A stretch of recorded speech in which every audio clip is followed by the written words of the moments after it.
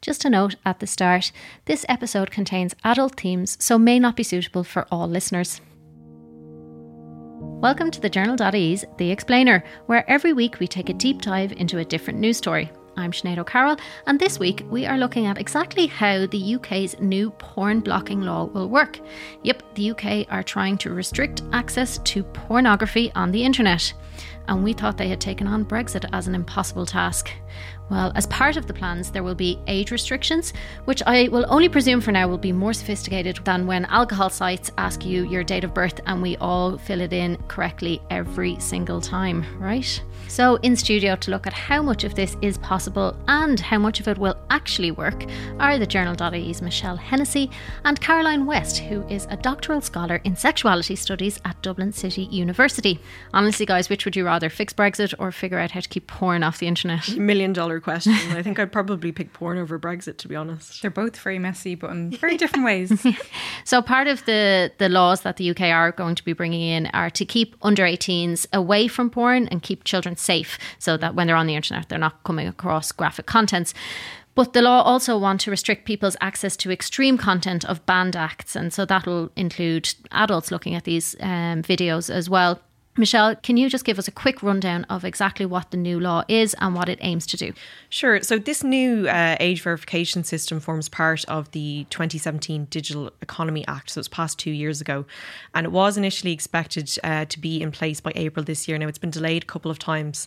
The UK government now says the age check scheme will come into force on the 15th of July this year. So the age check scheme, I was being a bit facetious there about the alcohol thing, but it is different to that. It's not just going on and putting in whatever date of birth you come up with. It is different. It's supposed to be a bit more robust. So from that date, all of the affected sites will have to verify the age of UK visitors to the site. So this includes, sites that are all over the world. If it's UK visitors, they'll have to do it. And it'll be up to the sites themselves to decide how they verify the ages, which is part of the problems we'll be talking about. It'll be regulated by the British Board of Film Classification, and that's the same regulator that gives films their age certificates, normal films. And now the BBFC said that age verification solutions will range from the sort of low-tech options, such as buying a card over the counter in a newsagent's. So that's the porn pass that people might have heard of. Yeah, over the last UK few media months. have been calling them porn passes because it looks good in headlines, I suppose. And there'll also be sort of technological systems that will use the traditional ID documents, and you'll do that online. So it'll be passports, driver's licenses. Now, if they have a robust standard in place, they'll get a certificate from the BBFC, and it'll allow them to display sort of an age verification symbol to say, we do it well and we keep your data safe, and we've got high standards of child protection, all that kind of stuff. There's one of the larger companies called MindGeek that people might have heard of before. They own Pornhub, YouPorn, RedTube, but they actually have an office in Dublin as well. They've developed their own system called Age ID, and they're hoping that that'll be adopted by other websites as well, not just the ones that they own. And this system would involve adults having to upload scans of their passports or their driver's licenses, and then they'll be verified by a third party. And they said all the information will be encrypted and they won't keep track of how people are using their accounts. With the porn passes that we mentioned, you'll basically go into a store, the person behind the counter will check your passport or your driver's license, look at you in the face, check that it's you. You'll get this pass and it'll have a code on it.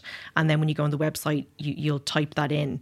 There's also talk of using credit card details to confirm that you're over 18, because you have to be over that age anyway to get a credit card. But there's no obligation on any of the sites to accept one or the other method. They'll be able to choose. So if you're somebody who's using multiple sites owned by different companies, you might have to go to a newsagent's for one, have your passport verified for one, give your credit card details to another. And Caroline, this is all to ensure that under 18s aren't stumbling across porn online, which seems like a good aim. Good in theory, because we don't want children looking at adult content because it's not made for them. But it's just not going to work. Can we just go back and just look at the children not accessing porn? Why is it so bad? Like what things happen in a young person's brain if they do access porn?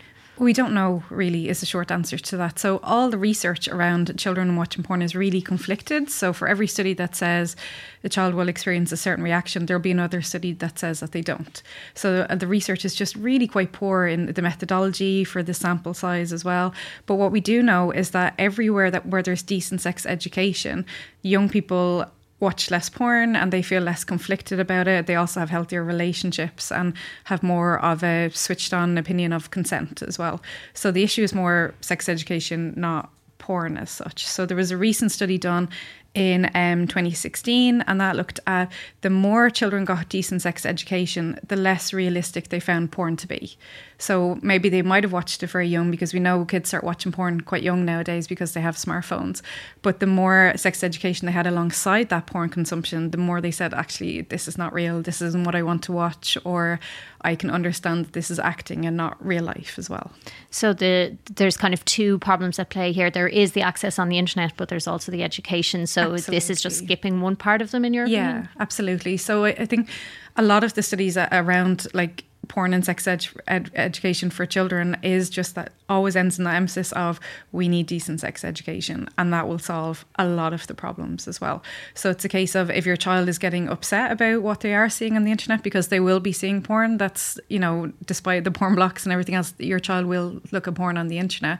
The case is, how do we support parents to talk with their kids about what they're seeing, and how do we support teachers to talk about porn when it comes to sex education as well? What Caroline says there, Michelle, about kids definitely seeing porn on the internet, even despite this porn blocking bill, is there anything that you have done in your research that makes it look like this might be enforceable? I mean, to a certain extent, I think it can be. Some of the research that the UK government has relied upon states that a child is as likely to stumble across porn as to find it by searching for it. And what they've said is that these are the children that they're really trying to target with this. The children where there might be a pop-up or something may be sent to them, and if they click on it, it'll actually stop them from coming to a page where there will be any kind of distressing content that they might see. There will be a lot of difficulty in a lot of different areas when it comes to enforcing this. Now, the regulator, the BBFC, will have measures in place. They'll be able to tell internet providers which sites to block for non-compliance. And there are fines included in the legislation, but the government in the UK has acknowledged that it would be very hard to chase up these fines, because a lot of the offenders probably aren't going to be British firms. So they think that the threat of having, this threat of blocking the site will work. And they can also ask search engines and advertisers to shun the offending businesses. But critics of the plan have pointed out that, teenagers are crafty, and they'll find it pretty easy to bypass the restrictions. Yeah, just like magazines were not allowed in Ireland until the early 90s. Yeah, that's right. I mean, even if you take Twitter, Reddit, those types of websites, they won't have to administer the scheme at all. So more than 1/3 of your site's content must be pornographic to bring it under this legislation. So purely for research purposes, I did a Google search this week of purely for research of the term porn on Twitter, and there were a load of accounts that came up in that Google search immediately. So within 2 seconds, I was able to click into some very graphic content on Twitter profiles. You can see that straight away. It's not like you have to do 2 or 3 links. It's not like click here and you'll see something. You seeing do a search. You have a list, a choice of different porn, with porn in the handle of the Twitter account links. You just click into one, and there are images, there are videos of people having sex. So that's very easy, and that isn't going to come under this legislation at all. So if you're optimistic, you could say this is a test case that government is trying to regulate the internet in some ways. If it works, maybe they would move it to social media. Yeah, and the government in the UK has acknowledged that there is pornography available on some of the social media platforms, and what they've said, which is a bit of a cop-out at the moment, they expect the platforms themselves to do more to create a safe environment, but they said if they don't take action, they won't rule out legislating in the future. So it's a bit wishy-washy, that kind of an attitude. We also have VPNs, virtual private networks, that some people might use for streaming maybe American shows that you can't get access to here, to be able to watch those.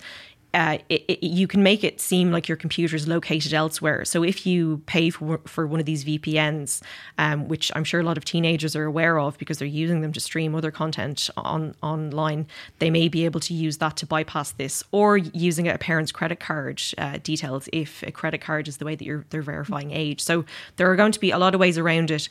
But like I said earlier, the government is saying that they, even if they are only reaching the children who are stumbling across it from a pop-up or something that's being sent to them that they're not, when they click through, they're not actually going to be able to see this content. It'll be one step on the road. Yeah. One of the things then on the opposite side is the people who do want to access this content that are of age, so the people who are over 18. I can't imagine too many people being happy about uploading their passport or going into their local newsagents and, saying, yes, I'm over 18 and can I have that porn pass, please? Yeah, it's like, can you imagine? Like, no. But also, we have unscrupulous newsagents who will sell alcohol to under 18s as well. So it's not a guaranteed fail-safe method as well. But I wouldn't be comfortable, and I look at a lot of porn for my job, but I would not be comfortable giving my passport and my driver's license to Pornhub. So that's really problematic as well. Of sites like that are really targeted by, say, moral campaigners who are opposed to porn even existing in the first place. So if you have this treasure trove of data of people's like personal details just sitting there waiting to be hacked, that's very attractive to a lot of hackers or to a lot of people who want to shame people for their porn use. We saw that this happened already in 2015 with the Ashley Madison incident. So Ashley Madison was a website where people could have affairs outside marriage. So it's for married people. People might remember those ads. You get a life, have an affair, that kind of stuff. Life is short. That was go for it. Yeah. So what happened there was their details got hacked by a group who was morally opposed to cheating, infidelity and marital affairs, and they said, unless you pay us, we're going to release these details. So they didn't pay and the details were released. So that led to alleged suicides in some cases. Now, whether or not that's definitely provable is another thing, but people ending up getting divorces, their whole town knowing that this person of stature, a mayor or whatever, was on this website having an affairs. So it's real rife for blackmail, that kind of thing. Yeah, absolutely. And do we really want people or the government or specific agencies knowing what kind of content we as consenting adults are looking at on the internet? Adults should be able to keep their fantasies to themselves unless they consent to sharing it. So it's quite a risk for adults. But I guess the argument there is in the public interest. If it does keep children more safe, well then consenting adults should understand. Yeah, but what keeps children safe is good sex education that includes porn literacy skills. So you'll actually get way more children if we had standardised, objective, modern sex education that also included porn as well, then rather than the occasional child that might stumble across porn, because they're pretty much all going to be looking at it anyway. So why not just tackle it at the source? Get in there early, have conversations about consent when they're children, and then have conversations about sex when they're old enough to understand that as well. Michelle, part of this as well we mentioned was that there will be some restrictions on the type of content. Again, we're just talking again about the adults that will be consensually going onto these sites. This part of this legislation is to look at banning extreme content. That's right. So this is a section of this Digital Economy Act. This is in the same section of the Act as the age verification. It'll require sites not to make what it describes as extreme pornographic content available to people in the UK. And there was a concern before it became really clear what the wording would be, that this would expand on restrictions introduced in 2014 on pornographic DVDs and British video on demand services. So these restrictions in 2014, they banned content that showed certain sex acts, such as say, heavy spanking or caning, fisting, public sex, female ejaculation. How did they decide on that list? I mean, there's a big list, and it seems to be... Hang on, female ejaculation isn't allowed... Male ejaculation is fine, though. Okay. Apparently. And you could also still watch this kind of pornography produced outside of the UK. So you could watch it online in, say, US sites. So there were big protests around those restrictions in 2014 in the UK. And there was a concern that this would basically just expand that to online sites.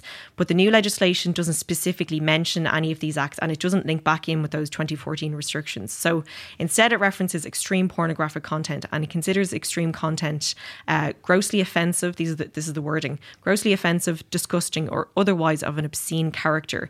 Now it also links into other legislation that has definitions of certain acts. An act which threatens a person's life or results in serious injury to a person's anus, breasts or genitals. Also interference with a human corpse or bestiality, so sex with an animal either dead or alive. Like those last two, Caroline, bestiality or necrophilia, like you get why those are labelled extreme. They're always lumped in together with consenting adult porn. It's the same as film child sexual abuse as well, is always lumped in as if it's the exact same, and as if someone who's watching porn is also going to watch bestiality and children. Yeah, because what is extreme to you or me might be very different to somebody else. You know, like extreme to me might be just, you know, more than two people having sex together, or that might be a normal Saturday night for some people.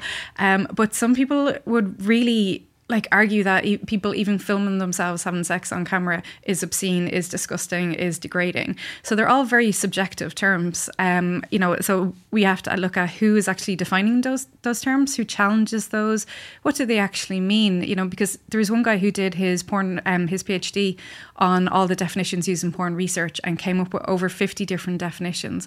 So there's no one singular definition of what porn is, what the content is, and we have to recognise as well that porn is not just one homogenous block. There's so many different aspects to porn as well. So like this ban is going to target people who are like small time producers who might make certain, say, fetish content as well.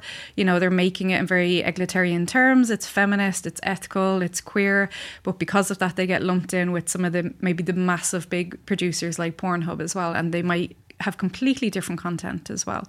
So it's really problematic how we're defining these terms as well. And, you know, the word extreme is so subjective. Like to me, like the Saw films are extreme. You know, that's people being tortured and, you know, chopped up and everything else. But yet we go to see that in our droves in the cinema. They might get an 18 rating, but they're not completely censored. Apply this also to Hollywood movies? Do we apply it to TV shows? Do we apply it to songs? Like where does the line stop?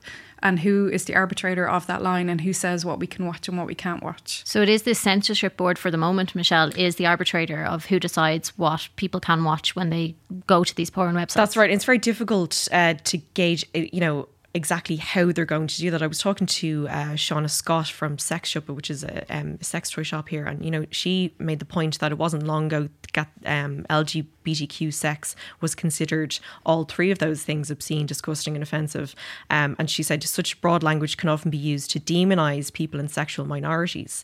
And this is a quote from her: "What is also curious is that these laws never take on obscene, disgusting or offensive content from YouTube, people who regularly use hate speech or create dangerous, realistic pranks, just the content that is created for the purposes of arousal. Rather than starting a dialogue with people in the industry to create better working conditions on sets, they choose to legislate what kind of sex is normal and reasonable." Yeah, I find it kind of quite mind-blowing because, you know, there's that episode of Friends where Rachel says, like, the most unusual place I had sex was like the end of the bed, you know. There's so many different versions of what a wild night is in sexual terms for people. There's also an attempt in 1983 in the States to ban porn, and that was like the real hardcore anti-porn feminists at the time, and they were like, we need to ban this because it's used in the, you know, rape culture basically and stuff. So what happened was it got shot down in the States, but it was adopted in Canada under the Butler decision. But the only content that they seized were LGBT material coming in. So they ignored all the mainstream stuff that the people who designed the bill in the first place were targeting, and shut down lesbian erotica or just even like advice and support books and stuff for LGBT people as well. So you're looking at who's actually doing this enforcing. Yeah, we obviously have our own history with censorship of all kinds of material about sex education, never mind porn. Michelle, is there anything that we will see mimicked in Ireland in this UK bill? Well, it looks like that's a possibility. So there was a public consultation on proposed new legislation for online safety that the Department of Communications ran in the last year, and it's just closed. And I asked the department about its opinion on the UK legislation and whether they would consider bringing in something similar here as a child protection measure. So what they said back to me was, you know, that they'd announced plans to bring forward this new legislation. They had launched the public consultation. It's closed, and they said the results are being examined in preparation for the development of legislation. They also said age verification will be considered in the context of the forthcoming legislation. So it is a possibility. They probably will wait to see how well it works in the UK. Now, there is something that in 2014, the Gardaí partnered up with Virgin, who were then UPC, and this was a child protection measure, but it was more about blocking access to sites containing child pornography than restricting a child's access to online pornography.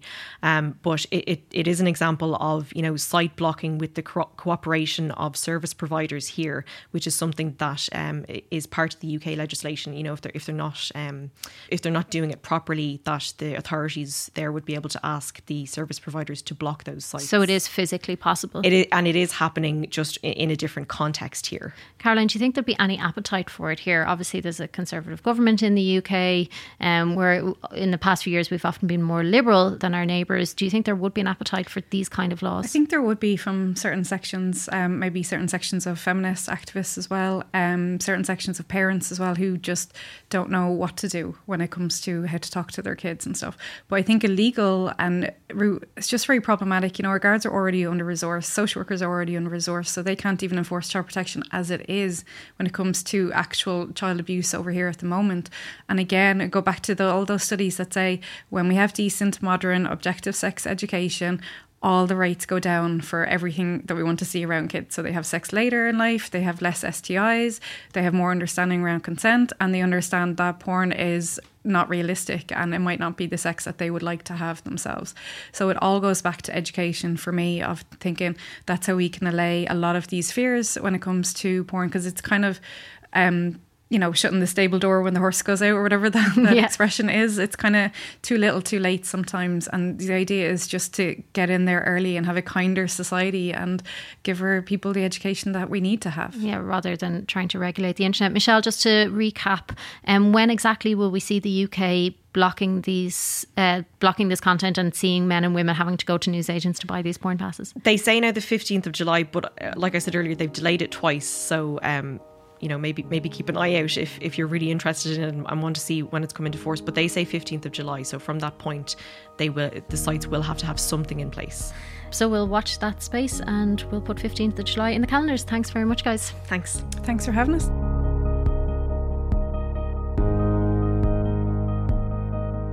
Thank you for listening to The Explainer. As always, this episode was brought to you by our excellent team.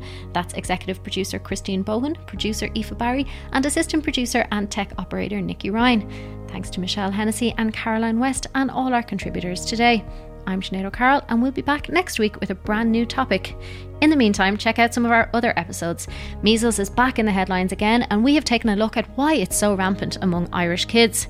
There's also an episode looking at why there's been no movement on getting a supervised injection centre in Dublin despite it being promised. And if you're enjoying these episodes, please leave us a review and rating wherever you listen to your podcasts. Thanks a million, and catch you next time.